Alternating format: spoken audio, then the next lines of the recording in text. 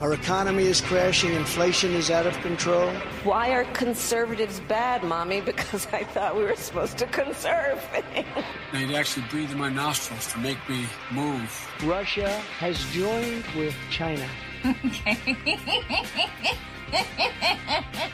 The USA is a mess. This is not real. It's just a dream. Please, please, wake up. We have a lot of good things to talk about in the hour. We're going to play some audio from K.T. McFarland, former Deputy National Security Advisor in the Trump administration, and she's going to give us a forecast, a very sobering forecast of what we can expect in the 2024 elections. Also, I want to spend some time talking about MSNBC. There's some interesting numbers that came out about how much Fox has been impacted since Tucker Carlson has been off. And it's pretty significant. 50-60% of every other show has taken a hit to some degree. But they're still doing marginally well. Hannity's holding his own, although he has been impacted 30-40%. And same for Laura Ingraham as well. But, you know, they're still getting over 1 million. They're still beating the competition. But MSNBC is showing great strengths. And I think that they are at this point right now, they are the propaganda machine for all things woke. It's amazing how much time they spend on the same several different subjects, abortion being one of the key subjects. It's in power rotation. And then, of course, anything to do with Trump, you won't hear anything about the Biden crime family or any of those things, except from the perspective of those are Republican talking points. And because they're Republican talking points, we don't talk about them here. We have other things to talk about, you know, like the latest Trump trial or the latest state to curtail transgender surgery for minors, which they are vehemently opposed to. And they're also very pro-Ukrainian, so they spit out whatever the department, the National Intelligence tells them to spit out. If they spit out that Bakhmut falling was not a big deal, because that's the information the Ukrainians want you to know, then that's what MSNBC is going to report. And let us not forget that Bill Gates is responsible for MSNBC. Also, Byron York had some comments about Tim Scott announcing his presidency. I thought that might be worth a conversation or two. A strange truck, U-Haul truck, was ramming the White House last night, about 2 a.m, I think it was. And it made sort of some headlines. I mean, they're charging the truck driver with attempting to kill the president or vice president, even though the truck was nowhere near the White House, but the truck was trying to get into the White House or through the White House gates. But a lot of people are suspicious. Then they say that maybe, you know, this truck was a setup or some sort of photo op, because it just seemed like out of nowhere, this empty truck. I mean, who would think that they could drive a truck into the White House? Is it possible that we could be just manipulated into thinking, oh my goodness, you know, Joe Biden under attack, we have to have sympathy for him? There's the white supremacy we were talking about. Man driving a U-Haul truck with a Nazi flag in his truck. I mean, who drives around in a truck with their flag in the truck? Who knows? And then also Michael Letts is going to be along a little later. And, you know, in West Hollywood, which is where I spent a great number of my youthful years, they recently they got rid of the police and they put in a citizens patrol counseling kind of a thing, mediators, and then crime went crazy. And we're going to talk to Michael Letts about that. A very woke, progressive idea in California gone awry. That also happens to be, I think, the capital for, well, it's one of the key cities that attracts the LGBTQ community.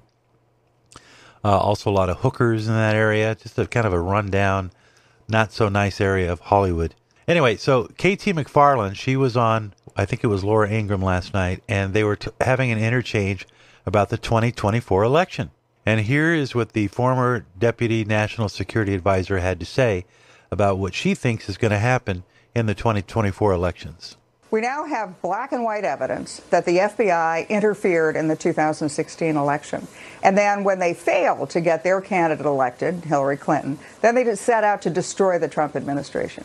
So then go up to 2020. It was the CIA this time that got involved in the 2020 election with those 51 former intel agents who talked about the Hunter Biden laptop as total Russian disinformation. So they've gotten away with it for 2 elections. They're for sure going to get away with it, try to get away with it in 24, right? Because there's no consequence. The difference is in 2024, the evidence is there. We now have the Durham investigation. We have all the congressional investigations. There is now hard evidence that there was election interference by the U.S. intelligence agencies and the Department of Justice. They've got to be terrified, those individuals have to be terrified that a Republican president comes in the 2024 election with a Republican attorney general, investigates them and charges them all with the crimes they've committed over the last 8 years. Well, we'll see about that. You're right. There are questions around these elections because of this interference. Do you think there will be election interference then in 24? Take it to the bank. They will absolutely interfere in 2024. We're not sure how, but they will absolutely interfere, not only because they're not going to like whoever the Republican candidate is, but because they're going to protect their own hides. That's why they were talking to their own people, and the whistleblowers have brought this up, that they were told, don't put anything on paper, just tell us orally. They knew that they were doing stuff wrong. They knew that they were going to be liable for prosecution. Yeah, it's too bad. I wish the media were more curious about all of this. Unfortunately, the media takes the narrative of the Democrat Party and runs with it and then tries to cancel anybody who's not on board. Well, they're in the same position. They can't possibly admit they were wrong because that sort of it just undercuts their whole reason for being. So they're going to continue to have the fake narrative, and they're going to continue to cover up and pretend that nothing bad went on. I mean, they're all in it together. This is what the terrible thing is. These people are selling the country. They're just selling us out, not only to foreign leaders, but they're interfering in our elections. They're tearing up the Constitution. Why? Because they want to protect their jobs. They want to protect their ratings. It just is. I never thought I would be this upset about how anybody in the government was performing, but this is just a gut punch to the American people. It sure is. I mean, I just so condescending too. Just so condescending. And this is one of those things, because they've got the media on their side, because the apparatchiks over at NBC, MSNBC, and ABC are there, the New York Times, the Washington Post. These organizations, I think, revel in the fact that they can be a part of a national coup. Their disdain for Trump is literally a syndrome. I would not want to be that afflicted in my hatred of anybody. I would not want to feel that much anger toward any human being. As much as I despise policies that I don't like Joe Biden enacting, I don't hate him personally. I mean, I have misgivings about some of his personality traits, but back in the 70s and 80s, I thought he was a pretty cool guy, and I think I even thought, oh, I would vote for him. But that was when I was young and stupid, and I didn't know anything about politics, and I didn't know the degree of corruption. You know, you and I both know that politicians, you go, you see your name on the wall, people treat you differently. You go to restaurants, you get seats. You go out of town, people, hey, thanks. You know, your whole life is around this sort of glow that you have because you are an elected official, one of 535 in the House or one of the 100 in the Senate. And so after a while, you start to act as if that you're entitled to this. And I think Biden actually thinks that he has all the entitlement in the world. He's paid his debt, he's paid his dues, and he wants to be in there and show everybody what a tough guy he is. But the thing is that he has no self-awareness. Listen to the way he's trying to explain yesterday about his reasons why he thinks he's doing good things for the economy. And there's a lot of other, for example, the idea that we're, in terms of taxes, that they refuse to, for example, I was able to balance the budget and pass everything from the global warming bill. Anyway, I was able to cut by $1.7 billion in the first 2 years the deficit that we were accumulating. And because I was able to say to it that the 55 corporations in America that made $400 billion, or $400 billion, that they pay zero in tax. Zero. I did not edit anything. That was just right off the whatever he was reading on the teleprompter. And don't feel bad if you don't understand what he's saying, because I couldn't follow it. I mean, the fact checkers verified that about 30% of what he said was actually true. The rest of it was not accurate, or he was off by a few billion. So this is the state of the cognitive mind of a man who, even calling something the climate warming bill. I mean, they haven't called it climate warming in 10 years. No, the official vernacular is climate crisis, and he can't even get that right. And that, but he was accurate in saying that he's spending a lot of money. You find it interesting that Biden is refusing, or has refused to admit, that he's got a large-ass budget. And he should have known going in that he couldn't rightfully ask for a $1.6 trillion budget. And he knew he was going to be getting to this point where he thought he could negotiate and raise the debt ceiling and let the money be spent. And that's not what McCarthy is doing. And by the way, most Americans think that what McCarthy is doing is right on. We can't just keep taking the United States credit card and upping the debt limit. We are all going to suffer. Right now, the average citizen in the United States owes $250,000 toward the debt. That's 330 million Americans, and each one of us owes, what is it, 250,000? That's beyond, I can't even imagine. Those are pretty big numbers. And sooner or later, somebody's going to have to pay that. It's going to come out of your kid's pocket or your grandkid's pocket, and it's going to destroy the quality of life. So, and that's the leadership coming out of Washington. Be right back.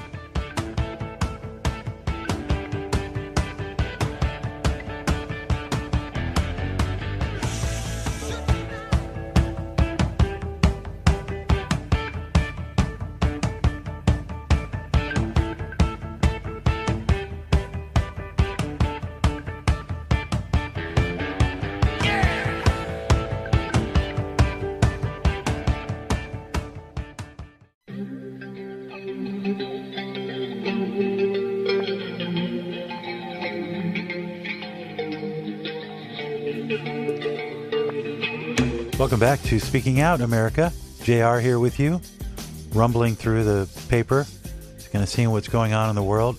Something that Joe Biden, I meant to mention this, but he has a terrible habit of telling very, very bad stories. And there was a article, columnist that I like by the name of Matt Vespa, and he had remarked about how Joe Biden, over the weekend when he was in Japan and talking to soldiers there, he says, Joe Biden has spewed numerous lies, some bad, but not so much, some not so much. There is a difference between a grand slam and a base hit, but this lie is probably the worst for many reasons beyond political gain. Using your dead son to score points is unseemly, especially in front of U.S. service members. Matt Vespa writes, during his Japan trip, Biden once again declared that his son Beau, who died of brain cancer, died in Iraq. That's patently false. Beau wasn't killed in action over there or the victim of an IED. He died stateside from brain cancer. But Joe keeps trotting out his dead son to channel his inner G.I. Joe, maybe even goading the press to attack him so he can pull the I'm a Gold Star parent card. Again, he can't do that because he isn't one, nor will he ever be in the case of Beau Biden. And this is what Biden had actually said when he was there. He said, President Biden told U.S. forces stationed in Japan that his son Beau perished in the Iraqi war. A video obtained exclusively by the Post reveals that after the president stoked questions about his own mental acuity by making the same incorrect claim at least twice last year as well. He said, my son was a major in the U.S. Army. We lost him in Iraq. That's what the 80-year-old president said during an informal visit with troops at Marine Corps Air Station Iwakuni on Thursday. The traveling press corps, which has faced repeated access issues while covering the nation's oldest ever president, was kept far enough away that the remarks were inaudible, except that you could kind of hear it. I actually saw someone post it on Instagram, and you could hear what he's saying. And there again, the White House press office didn't even put out an official transcript of what he said, and nor do they feel obliged to. And of course, it was last year, Vespa writes, that Biden said, October of last year, that Beau lost his life in Iraq. Now, either the president is forgetting, which is a pretty important thing to forget when you can't remember that where your son died. And he also trotted out some lies about the drunk driver that killed his wife as well, because the driver was never convicted of driving drunk, but it did ruin his reputation. And I think the man suffered immeasurably because of it. So you've got a situation here where the president is bragging about how smart and agile his mind is, but he's either lying, which would make him a pathological liar, or he's evil, because he's using his son and his death as a way of scoring political points. But either way, none of those options result in having someone who has character.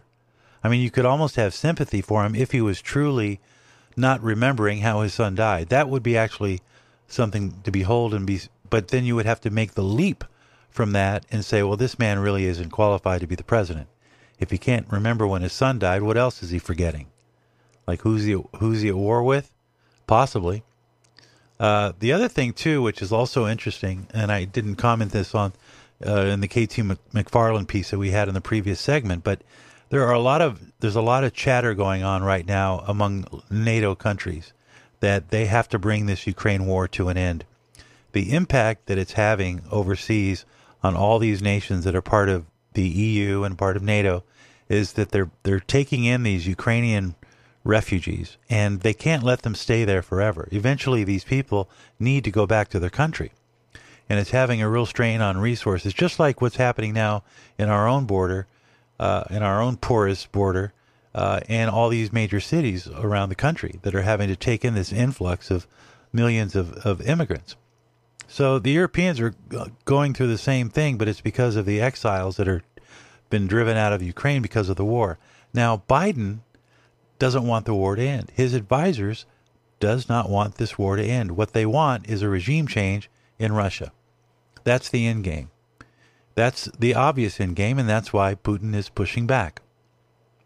They're not interested in the territorial integrity of Ukraine any more than they're interested in our own territorial integrity. I mean, you could see that plain as day. So think about what they would be willing to do to have any hope of saving this election. Because they're not going to get Trump unless they can pull some rabbit out of the hat, which I don't see them doing in the next year and a half. They'll try. They'll try every trick in the book. I'm telling you, these people, like KT said, they're frightened. They don't want this man in office because it means that for many of them, their political careers are over. You know, it's like a CEO coming in to take care of a company that's broken, and you know who among the employees is doing something important for the company, doing your duty, making it profitable, and the people who are just getting a fat check for doing nothing. And there are a lot of people right now, their main occupation is making sure that everybody's pronouns are correct. Apparently there was a glitch last week where everybody in this, I think it was the State Department, got an email telling them that they need to respect people's pronouns or else. And people are saying, is this what our priority is right now? Making sure that people, and they even offered to give counseling to anybody who was triggered by that email. It doesn't even make sense, but they're trying to woke up the Department of, I think it's the DOD. So that's where our priorities are at the deep state. And you could see somebody like Trump, he'll come in and say, we got to knock this crap off. We can't be doing this. This isn't what serving the American people is. There's such largesse, and Biden knows it. That's why he's trying to get that budget debt ceiling raised so he can spend more money and put us more in debt. So yesterday, after Tim Scott announced his presidency, it had the Twitter world and social media all aflutter. But here's Byron York of the Washington Times, a man whom I respect, and he has some insight into the Tim Scott game changer moment. He's very well liked in Republican circles. If you go to South Carolina, where they don't really dump on politicians that much in interviews anyway, they'll say, you know, I really like Nikki Haley and I love Tim Scott. So they have this real deep feeling for him. On the other hand, it actually makes for a very complex situation in one of the most important states. And that's actually right. I didn't really think about it from that term, but, the vote will be diluted on primary day because you've got people who are dedicated to Tim Scott and people that are dedicated to Nikki Haley. So they may cancel each other out in some way. Hey, coming up in a minute, we're going to talk with Michael Letts again about this West Hollywood colossal mistake they made in trying to get rid of when they defunded the police and replaced them with counselors and mediators. All did not go well in that scenario, and we'll talk about that. Also, I want to introduce something I think is kind of fun. My friend and I were talking about it. The big craze right now is the 80s. Anything 1980s albums are outperforming CD sales.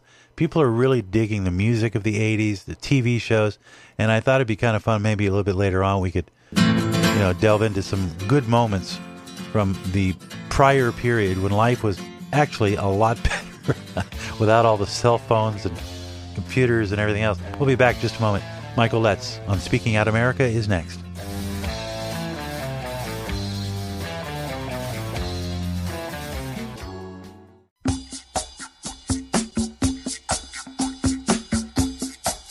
Michael Letts joins us from InvestUSA.org, and we're going to talk about West Hollywood.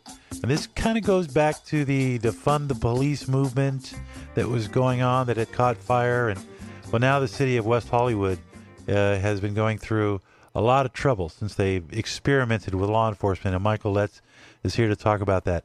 Michael, thanks for coming back on Speaking Out America. How are you? I'm doing great, Jim. Thank you. It's always a privilege to be on your show. Same here. It's a privilege to be able to watch you continue to push the truth. That's all Americans want. They just want to be told the truth. Well, let's talk about West Hollywood and the failed experiment, because we learn from our mistakes, don't we? Well, we should. We should. Never works out that way. Here's what's interesting with West Hollywood. They were one of the initial players, shall we say, that bought into Black Lives Matter. What was Black Lives Matter's big thing? Police are racist, we're bullies, we're you name it, we're it.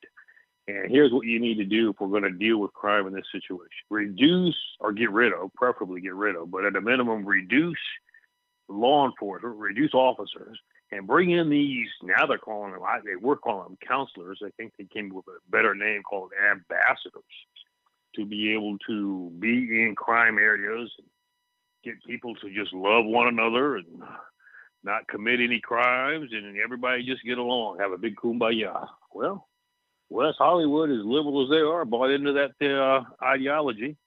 They were one of the first, got rid of their officers, not all of them, but they scaled back substantially. They took those dollars because you don't have to pay an ambassador as much. Of course, we'll talk about that in a minute, how that backfired. But they figured they could get more ambassadors instead of having 10 cops that we no longer have. We can replace 10 with 15 ambassadors.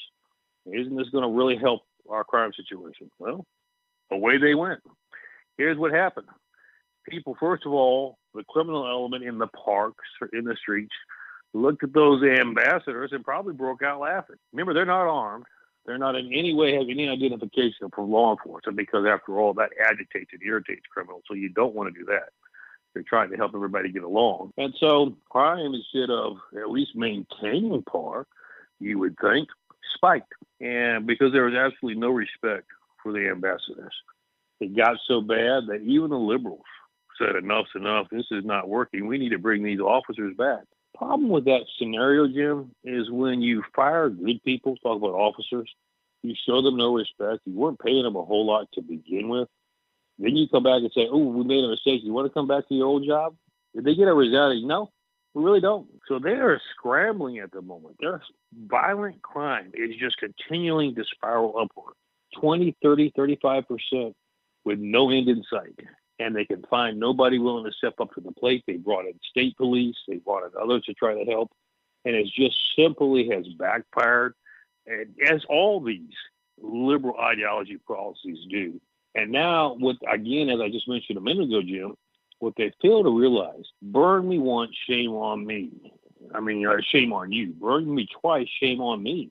These officers realize, thank you for telling me what you really think about me, how much you really respect and support me. got the message loud and clear. We're not coming back on people to take and then act accordingly. Michael Letts also is involved in Restoring Justice U.S. What is that? Tell us about that. That is a program that is part of Invest, and here's why it's so important. We're giving you the 2-second overview. Invest's goal is to provide protection, bulletproof vests, mouthpiece, a spokesperson for our first responders, for our law enforcement, to make sure that they have the opportunity to fulfill their mission of protecting you and I. But I can't fulfill that mission of protecting our first responders if they are not respected in the community. Restoring Justice has identified that there is such a corruption in our judicial system, whether that is in the court system or, quite frankly, this is a scary statement, but it's true, and we have to say it. We have federal agencies who have been weaponized and are now criminalizing their behavior. And when that happens, people lose respect for the badge. They don't care whether it says federal officer on there or whether it says city officer or state officer or county officer. They see a badge, they see a badge. So that is why Restore Justice was born, because we have to combat both issues if we're going to be able to do what is necessary to support our law enforcement across the board, across this great country of ours. Why would I make that statement, Jim? Mm-hmm. The FBI just recently, I mean, we're talking about things in the last few days, have been exposed. Their own agents, whistleblowers, are now being targeted. Security clearances are being revoked. They're being gone after because they are exposing the reality of what's happening behind the scenes. What specifically am I talking about? Well, let's talk about the Durham report for just a moment. Very clearly, here's what I want your listeners to understand. The Durham report, in a nutshell, said, hey, there was no justification for Russiagate. How does a typical investigation work? You make an allegation against me, Jim. First of all, I have to decide whether there's any validity. Did I break a law? Okay, there's no need to proceed if there's no law broken. Yeah. Once we determine that their accusation would be a violation of law, we then have to immediately set out and do a cursory overview. Is there any merit to what you're saying? Any substantiation? If there is, we open up an investigation and we move forward and let the facts take us wherever they lead. In this particular case, the information was given by Hillary Clinton and the DNC. That doesn't sound good, but hey, it's legal. They passed that stuff over to the FBI. We accusing Trump of being a collaborator with the Russians. But then here is the troubling. This is very troubling, Jim. Yeah. The FBI did that cursory overview and found that not only was it not substantiated, it was actually false. But they ignored that and proceeded with warrants from the FISA court, et cetera. Jim, here's what I want your listeners to understand. That is criminal behavior. That's not incompetency. That's not I work too hard and with an oversight. That is direct criminal behavior. It's called obstruction of justice. It's called, tampering with an investigation. It's a criminal. It's a felony. And yet our FBI agents did felonious actions and have not been held accountable. What has happened? The only person above them is the Attorney General of the Department of Justice. He has defended their actions, and not only that, but he himself has lied under oath. That's perjury. Again, that is a felony, folks, to Congress on various testimonial matters concerning his involvement with intervention with Hunter Biden's investigation. When you have the very top law enforcement agencies that are not just acting weird or doing things that we don't agree with, that are actually committing felonies. That's something. Where do you go from there? I mean, the shame. At the very top. Yeah, I mean, it's unbelievable. It's shameful. It's unreal. This is why, and of course, I'm catching a lot of flack for this, but this is why I've been called all across the country on shows. Where do we go from here? You have two options here. We either convene a military tribunal, and the military tribunals have already been convened. This is not something new. We do this all the time. We're doing them right now from things that happened in Afghanistan. You have a military tribunal. What is a military tribunal? It is not senior officers. It's not the chairman of the Joint Chiefs of Staff, the Joint Chiefs of Staff, or your four-star generals. Military tribunals are junior officers, captains, majors, colonels, that are charged as jurors immediately. They sit down, they take the information that's given to them, they determine within 30 days whether a violation of judicial law has occurred. If it has, they have within 30 days after that to recommend, okay, here is what the law says the penalty for that is.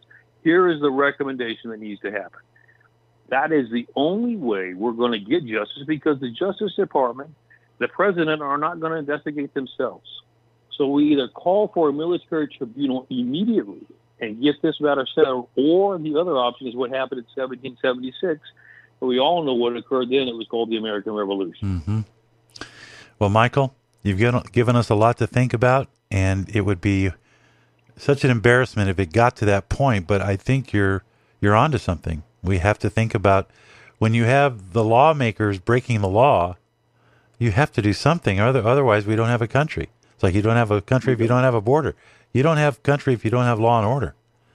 And then that's You're when exactly people... right. And that's a whole other issue again. We talked about the last time on the border. I mean, there's so much further to update you on that. We'd have to do that another time. But it follows the same pattern.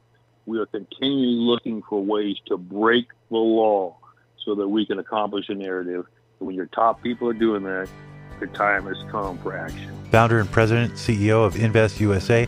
Also Michael Letts. That's with 2Ts.com as well. Thank you, Jim. Thank you for what you're doing for America. God bless you. God bless America. By His grace, we shall succeed. We'll be back. Speaking Out America continues.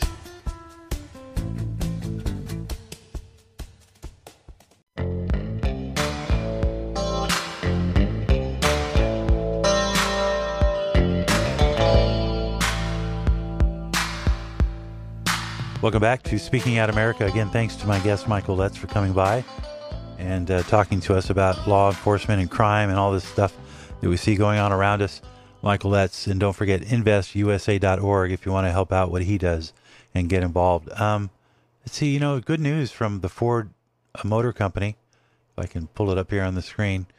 Ford has reversed its course, and they have, because of people like who listen to AM radio, and the radio industry and the thousands of radio stations across the country and the people who work for those radio stations, who all got a hold of their Congress people and said, no, we want AMs in our car. Thank you very much.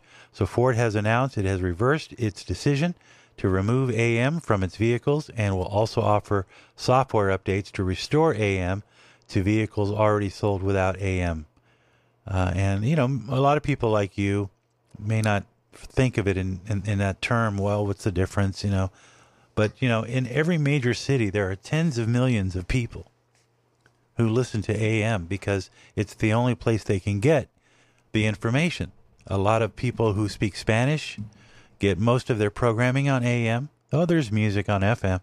But information, weather alerts, things of that nature, traffic updates, opinion shows, debate, real debate on local issues on both sides of the political spectrum. It's not just a conservative thing as the lamestream media was trying to make it out to be.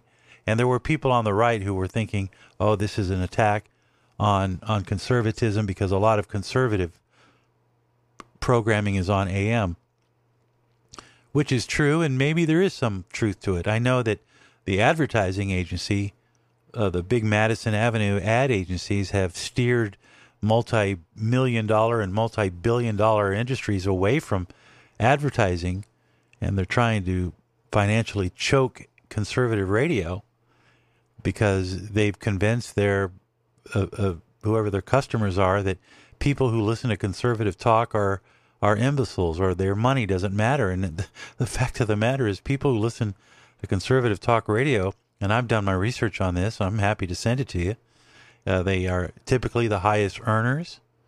It sounds like I'm doing a commercial. Well, I am. I'm trying to tell you who listens to AM radio. They tend to be business owners, decision makers, people who travel, people who buy cars more often and buy more expensive cars. They're educators, they're political leaders, they're investment advisors, they're attorneys, they're landowners, they're land managers, they're land builders. They're building builders, they're brick builders, they're bridge builders, they're plane builders. They own planes, they fly planes, they make planes and cars. So in other words, AM is sort of woven into the fabric of the listening public. It's, in my opinion, one of the last places where you can actually get real people talking about real things without a filter. You can't get it on the public access. There's no access. This is a thing people think that when they're listening to NPR and it's publicly funded, No, it's taxpayer funded, and there are donors and people who philanthropists who give enormous amounts of money because they like having those interesting shows about culture and shows about old jazz musicians that you've never heard of, or listening to the BBC overnights so you can hear what the woke English are up to. But there's no access. You can call into a talk show and you might get through, you might not, but that's because somebody else did. And somebody's asking now, they got to keep it clean. But most of the time, if you're driving through any town and you tune on the radio and you listen to what's going on in the AM, you'll see life going on. FM is too clean. It's too septic, you know? And nowadays, everything kind of sounds the same, doesn't it? Don't you find that most radio stations tend to sound the same, and they all have the same names? You know, Super and Kiss and what's that one? Fred, and they have all these, you know, hot country. In every town, there's at least one hot country. They're like fast food on the FM, and it's so commercialized and so processed. I mean, I think I have more to critique about FM than AM, and I love the quality of FM. I mean, that was a game changer in the 70s. I remember when we were listening to 93 KHJ in L.A., and then, wow, came KLOS, and everything was in stereo. It was cool. But it didn't kill AM. AM is where all the creativity stayed. And then, of course, with digital and now podcasting, AM and podcaster are a nice couple. And I think actually FM is facing a bigger challenge against the digital side of things in AM. Anyway, so congratulations to Ford for listening to the power of the people. The people have spoken, as they say. Let's see, what else is going on I wanted to talk about? Oh, a great letter from Dennis Prager I wanted to read. You know, I figured this out yesterday, and I've not heard anybody else say it. But you can have pride, but you can't be proud. That's the state of America. You can have pride, but you can't be proud. Because if you're proud, it means you might be a terrorist. But if you have pride, then you're most likely gay. And so let me see if I can find that. Is it here? Okay, here it is. The title is called "This Pride Stuff Isn't Healthy." And I'll kind of paraphrase it. And then I want to go into a great piece as part of our 80s spotlight and play a little clip from Seinfeld. There's a lot of Seinfeld floating around on social media, and there's just one bit that I have to play for you. It's probably one of the funniest moments from an actor on Seinfeld. So we'll get to that. But Dennis Prager wrote a good point about pride. And he recounts that when he was young, a friend of his gave him a book about Jewish pride, and he couldn't quite understand, you know, if he was born Jewish, then what is he proud of? He didn't have anything to do with the fact that he was born Jewish. So why would there be this ethnic pride?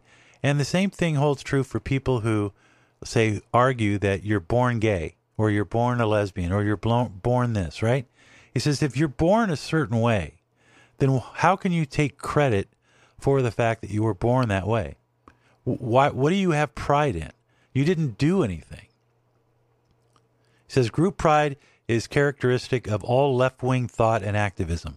The most recent incarnation of group pride is LGBTQ pride. Every company, every professional sports team, every Democratic politician, even the armed forces and American embassies around the world are expected now to celebrate Pride Month, Pride Night, and year-round LGBTQ pride. And he says there's two problems with this. What are they proud of? What accomplishment is involved in being gay, lesbian, or bisexual? That's number two. And number one. Then he says even trans is allegedly built into one's nature. So the entire premise of the LGBTQ movement, one that does not choose one's sexual orientation, what then are they proud of? What are they exposing pride in? So the other problem, it has to do with the LGBTQ movement does not everything possible to bludgeon every institution into celebrating pride nights, days, weeks, and months. The reason is the totalitarian nature of all left-wing movements. Unlike liberal and conservative movements, every left-wing movement is totalitarian. Therefore, it is not enough for people to tolerate or even show respect for LGBTQ individuals. We must all celebrate lesbianism, homosexuality, the transgendered, the queer. No left-wing movement is a movement for tolerance. They are all movements that demand celebration. So I thought that was very apropos for him to put it in those terms, and he's absolutely right. And I've often asked myself, why all the celebration? Why all the pride? I mean, really, that much? I mean, did they do that much just by the mere fact that they have a sexual orientation different from my own, that they feel they need to celebrate it every day of the week? That sounds like narcissism. That sounds like fetishism to me. Anyway, let's cool off a little bit and have some fun. Here's a great clip that has to do with a bar mitzvah on Seinfeld, speaking of Dennis Prager and Jewish ethnicity. But you'll just have to really appreciate the comedic writing and the timing and the acting in this scene, and I know you're going to enjoy it on our 80s Spotlight. Hello, I'm the Moyle. Oh, hello. It's very nice to meet you all. What was that? She scared the hell out of me, my God. I almost had a heart attack. Okay, I'm fine. Anyway, we're here to perform the mitzvah of the bris. Is the baby going to cry like that? Is that how the baby cries, with that loud, sustained, squealing cry? Because that could pose a problem. Do you have any control over your child? Because this will be the time to exercise it. When baby is crying in the high-pitched, squealing tone that could drive you insane. Did you find the place all right? Did I find it all right? Could you send me to a more dangerous neighborhood? I'm dreading walking back to the subway. Someone shouldn't smack me over the head and steal my bag. Because I'll be lying there and people will spit on me and empty my pockets. I'll be lying in the gutter like a bum, like a dog, like a mutt, like a mongrel, like an animal. God forbid anybody should help me or call an ambulance. Oh, no, that's too much trouble to pick up a phone and press a few buttons. Oh, what's the point? Oh, yeah. Darling, you see where that glass is? You see how that glass is near the edge of the table? You've got the whole table there to put the glass. Why you chose the absolute edge. So half the glass is hanging off the table. You breathe and that glass falls over. And then you got broken glass on the carpet. Embedded in the carpet fibers. Deep in the shag. Broken glass. Bits of broken glass. You can never get up. You can't get it up with a vacuum cleaner. Even on your hands and knees with a magnifying glass. You'll never get all the pieces. And then you think you got it all. And then one day, 2 years later, you're walking barefoot, you step on a piece of broken glass and you kill yourself. Is that what you want? I don't think that's what you want, is it? Do you, huh? I mean, they just don't write that kind of comedy anymore, do they? No, absolutely not. A moment from a Seinfeld clip. Yep, and again, reminding me of just how funny the 80s were. See you next time on Speaking Out America.